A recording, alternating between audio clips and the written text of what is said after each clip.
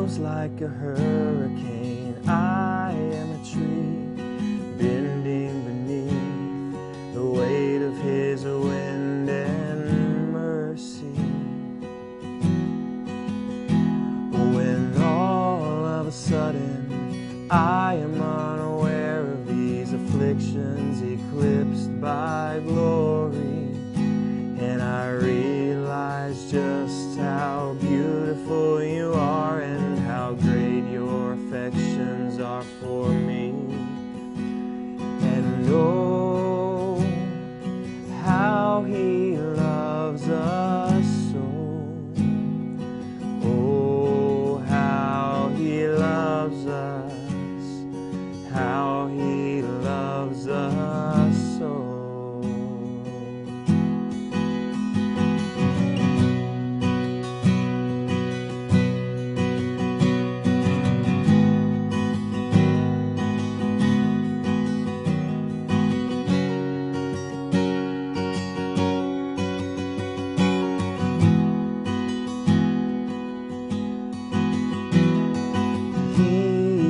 Jealous for me, love's like a hurricane. I am a tree bending beneath the weight of His wind and mercy. When all of a sudden I am unaware of these afflictions eclipsed by glory, and I realize just how beautiful You are and how great Your affections are for me. And oh, how He loves us so. Oh, how He loves us, how He loves us so.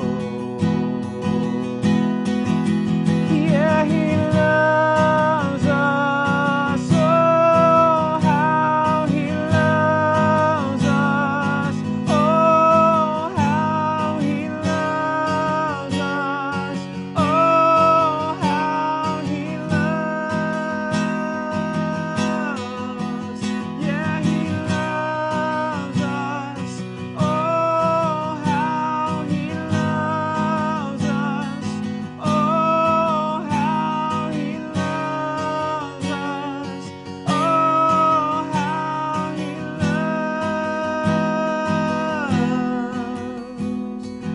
We are His portion, and He is our prize, drawn to redemption by the grace in His eyes. If grace is an ocean, we're all sinking. So heaven meets earth like a sloppy wet kiss, and my heart turns violently inside of my chest. I don't have time to maintain these regrets when I think about the way He loves us. Oh, how He loves us. Oh, how He loves us. Oh, how He loves. Yeah, He loves us. Oh, how He loves us. Oh, how He loves us. Oh, how He loves. And oh, how He loves us so. Oh, how He loves us, how He loves us so.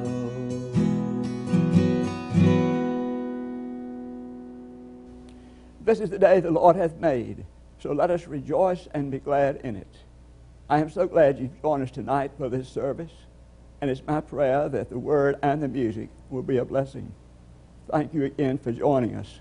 Would you now please listen to the word of God from Psalm 46.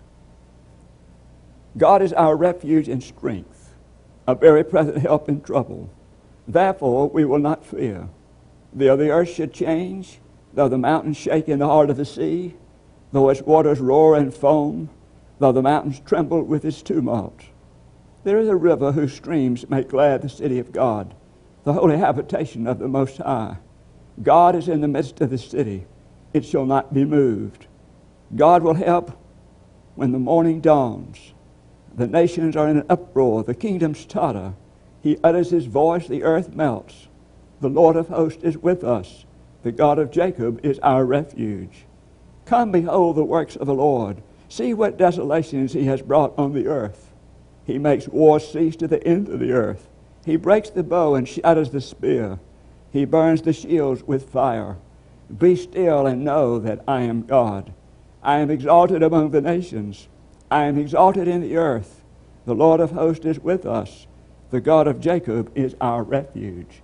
This is the word of God for the people of God. Thanks be to God. Join me for a word of prayer, please. O God, may the words of my mouth and the meditation of all our hearts be acceptable in thy sight, always acceptable in thy sight. O Lord, which art our rock and our redeemer. Amen. A student from Harvard came to see the great preacher Phillips Brooks. And as he came, he shifted from one foot to the other. He hesitated. And then he said, Dr. Brooks, I want to ask you about the doubts of my faith, but I'm afraid I'll upset your faith. At this point, Dr. Brooks leaned back and began to laugh. As a matter of fact, he laughed and he laughed and he laughed until the student laughed with him.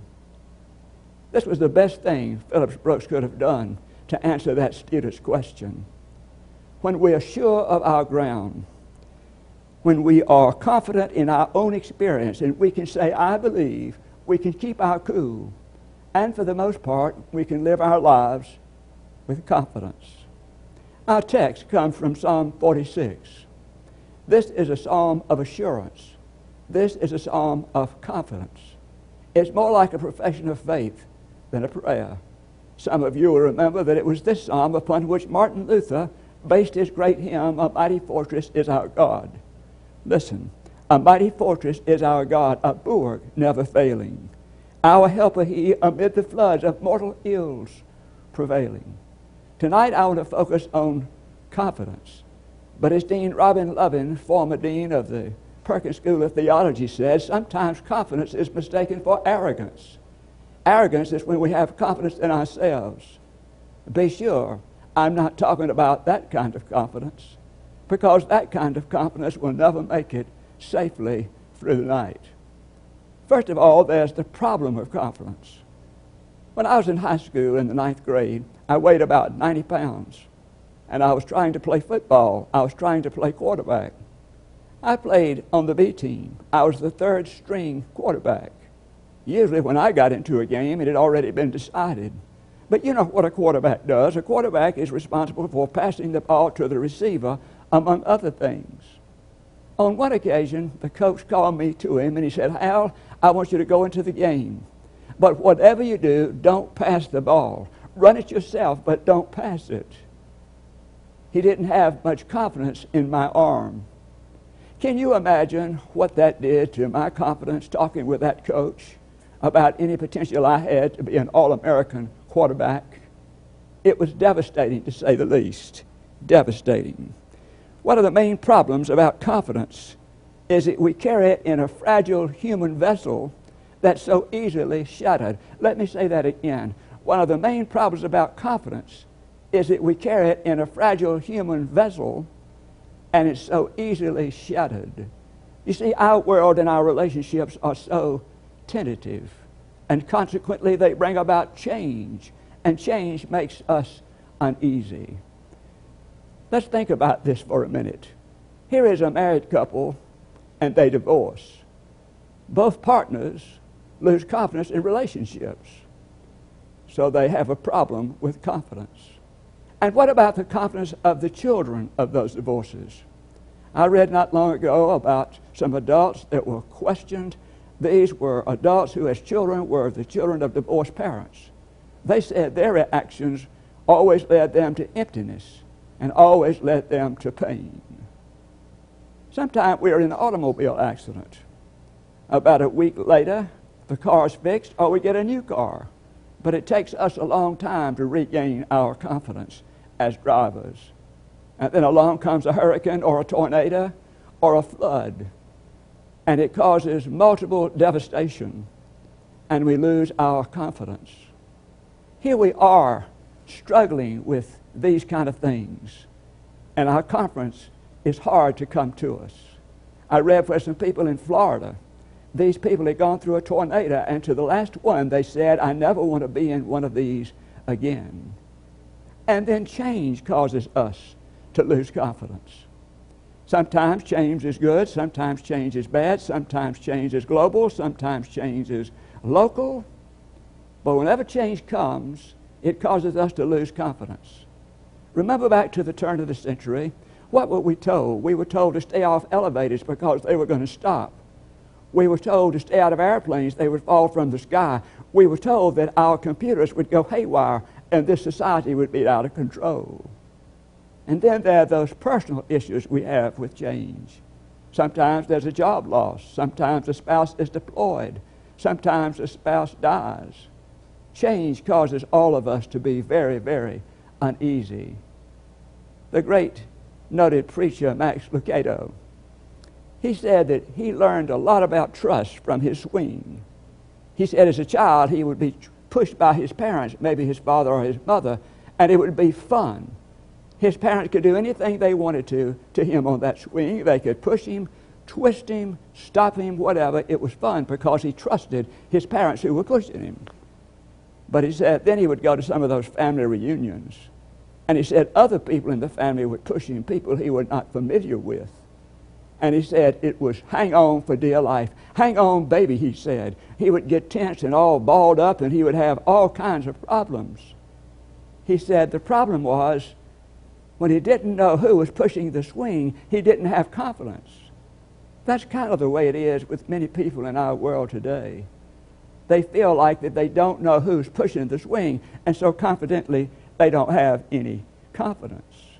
They have that kind of problem. Now, this sum of confidence, to many people, is like Jack and the Beanstalk or some other kind of fairy tale. They just don't believe it happens. Marty told about the time that he lost his wife. He said it was a horrible time for him. And he said it led him to come to understand that we need something called a wintry spirituality. When we lose the warmth and joy of life and our own ingenuity is not able to bring it back, we need some other kind of power. In other words, we need to be able to hold on to God when we feel like God is not holding on to us. There's the problem of confidence. And then there is the secret of confidence. The secret of confidence. Now, the kind of confidence I'm talking about is not a whistle through the night kind of confidence. This psalmist understood what I was talking about. He knew that there was nothing easy about life. He also had every reason to be fearful or afraid. And so the psalmist in Psalm 46 gives us the absolute worst case scenario for anything that would happen. If you look at verses 2 and 3, the change that he's talking about is like a direct hit by a tornado, or it's also like somehow on the Richter scale 10 with an earthquake. And then it was even worse than that, because in the Near Eastern understanding of things, the mountains were the foundation of the earth, and they also held up the sky. And so when the mountains were trembling or shaking, it was horrible. It was the psalmist's way of saying the world is coming to an end. But I want you to notice that even while the psalmist was describing this, the psalmist had faith and confidence in God. He said, God is our refuge and strength, a very present help in trouble. In other words, he was still able to trust in God even when he felt like the world, the structure of the world, was falling apart. You know, the little girl was right when she said at the conclusion of her prayer, and please, God, take care of yourself, because if anything happens to you, we are all sunk. If you continue reading in Psalm 46, you'll see that everything seems to be moving, but there's one thing that is stable. The psalmist says, There is a river whose streams make glad the city of God. The river is the peaceful, wonderful river who moves, signifying the presence of God. God is with the troubling Israelites no matter what their situation. God was always with them, and He is always with them. And the psalmist was making that absolutely clear. Now, our biblical ancestors, their confidence was in God, was in trust, not of people or circumstances, but in God. Back during the Second World War, it was a terrible time, and a British liner set out from England to go to a port in America. It was a dangerous time for sailing. He was given secret directions of what he should do. He should start straight ahead and never deviate, never turn. And if he needed help, just send out word on this secret code. Well, he'd been out in the water for a few days, and the first thing he saw was a German cruiser. And so on that secret code, he said, "Enemy cruiser sighted, what shall I do?" Back came the response from an unseen ship or anything else. It said, "Keep straight ahead. I'm here if you need me." Well, that British liner continued on and finally sailed right into the American port safely. Soon afterward, there came a British man of war that sailed in behind. That ship was there all the time, even though the British liner captain did not know it. He was there all the time. That is so much like God. God is there if we need Him. Not long ago, I heard a humorous tape. It was by Ken Davis, the humorous preacher. He said that he had brought into being this special T-shirt. And on the T-shirt, he had a lion that hadn't eaten in 2 months. He had a wolf, and he had a snake. And they had a pathway. The pathway went right between the snake and the lion and the wolf. And they were doing their terrifying things, hissing and everything. But on this path right between them came a little lamb, a little sheep. He was holding the hand of Jesus. And as he walked through these terrifying comments and yells and everything, he simply said, "I'm with him." The psalmist would understand. Now, I think I need to say a word about divine protection. When we start talking about divine protection, we can get mixed up. We need to remember that divine protection always has to do with the ultimate. Now, we're not going to be necessarily delivered from pain and suffering. God is going to deliver us in pain and suffering. The cross is a great example. Jesus was not delivered from that suffering. Jesus was delivered in that suffering. And how important that is to be able to distinguish. Father Theodore Hesburgh, who was the former president of Notre Dame University, loved this saying. He said, "You know, I don't know a whole lot about tomorrow, but I do know that providence will be up before dawn." Isn't that wonderful? I don't know much about tomorrow, but I do know that providence will be up before dawn. Now, let me share with you at least 3 things we need to understand about the dependability of God. First of all, God is on our side. God is on our side. That's something to understand. That's what it means. He's a very present help in times of need. He's our strength, a very present help in times of need. I wonder if we understand our status as children of God. 3 men were talking about status. One of them said, "How do you know when you've arrived?" He said, "Well, you've arrived when you've been invited by the president to meet him at the White House." The other said, "No, that's not what you know." He said, "You'll know you have arrived when you meet with the president at the White House. The hotline goes off, but he doesn't pay any attention to it because he's talking to you." The other one said, "No, that's not it at all. You know that you're of certain status when you are invited to the White House to eat with the president. And the hotline goes off, and he answers it and then says, 'Here, it's for you.'" No, that's not what real status is. I want to remind you what status is. It comes from 1 John. This is what he says. "See what love the Father has given us, that we should be called children of God, and so we are." That is our status. God is on our side. Then secondly, God is by our side. John Claypool lost his 7-year-old daughter to leukemia. And somebody asked him, they said, "Does God really make a difference at a time like that?" He said, "Not by soaring ecstasy or energetic being. He said, but by quiet endurance. Quiet endurance. Claypool reminds us that for some reason unknown to God, unknown to us, God sometimes says, I'm going to solve your problem. On other times, he says, I'm going to solve your problem with others. And then still at other times, he says, I'm not going to solve your problem at all, because you're going to grow in grace and strength from the experience. And that's exactly what happened to the Apostle Paul, wasn't it? Paul had the thorn in the flesh. He asked God to take it away 3 times, but God didn't take it away. What God said to Paul was, Paul, my grace is sufficient for you. And then not only is God on our side and by our side, but God gives us God's peace inside. Inside. What an important revelation that is. Jesus said, let not your hearts be troubled. You believe in God, believe also in me. A heart free of trouble and discord and anxiety is a heart that knows that the grace of God will enable us to meet all our needs. So what is the secret of confidence? It is the dependability of God.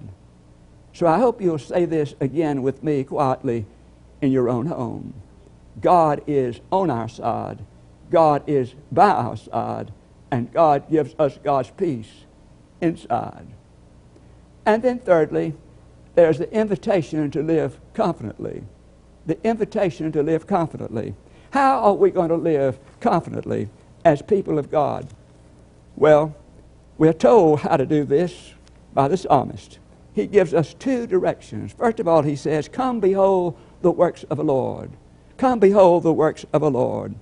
Take a long, careful look at what God is doing in the world. You have to do it sometimes with direction, intentionality, and you have to do it calmly and confidently. If you're really going to see what God is doing in the world, it'll take patience. You see, humankind has its advertisements. What humankind does has advertisements, and it's noisy. Humankind's works are always noisier than God's works, and yet God's works are silent, but God's works are there, and God's works are beautiful. You remember that book, Waldo? It was written by Martin Handford. Waldo was just some kind of extra thought when those books were first written. But then what happened was the children got to looking for Waldo on the pages of those books. They became fascinated until 40 million books were sold in 28 countries. Now, the author tells us that Waldo is located on every page. But sometimes we have to look hard to find Waldo. It takes patience, and it takes effort and intentionality. Come and behold the works of God. That's what the psalmist says. The second thing the psalmist says is, if we are going to live confidently, is to be still and know that I am God. The psalmist is telling us to slow down. Quit thinking that we're the only part of life, that life is about us and our concerns only. We're told to slow down. If God is our salvation and our strength, then we need to know more about God, and we need to learn His will for our lives. So confidence comes to us in quietness. And once we are quiet, then comes perspective, and then comes confidence. One of our preachers was sent a short story by a friend, and the friend told him about his grandfather. He said every night his grandfather would go out on the porch, sit in a rocking chair, and he would just look at the stars. And then this friend said, you know, that's the trouble with the world. Not enough people are willing to go out on the porch and look at the stars, and consequently, the world is in a mess. Do you know what that friend was really saying? He's saying not enough people are willing to cultivate their souls. So what does the psalmist say to us? He says, be still, and know that I am God. Let us pray. Lord, we're thankful for the lesson of the psalmist. We are grateful that he reminds us that you are indeed our refuge and our strength and our very present help in times of need. We realize we can turn to you, so help us to do so. We need your guidance in our lives. Help us to look for that guidance, and we need to trust you in a greater way. So help us to be trusting in you in all things. It's in your name we pray. Amen. Thank you again for joining us tonight, and I trust you will join us again next week. Just as I am without one plea, but that thy blood was shed for me, and that thou bidst me come to thee, O Lamb of God, I come, I come. Just as I am, and waiting not to rid my soul of one dark blot, to thee whose blood can cleanse each spot, O Lamb of God, I come, I come. Just as I am, thou wilt receive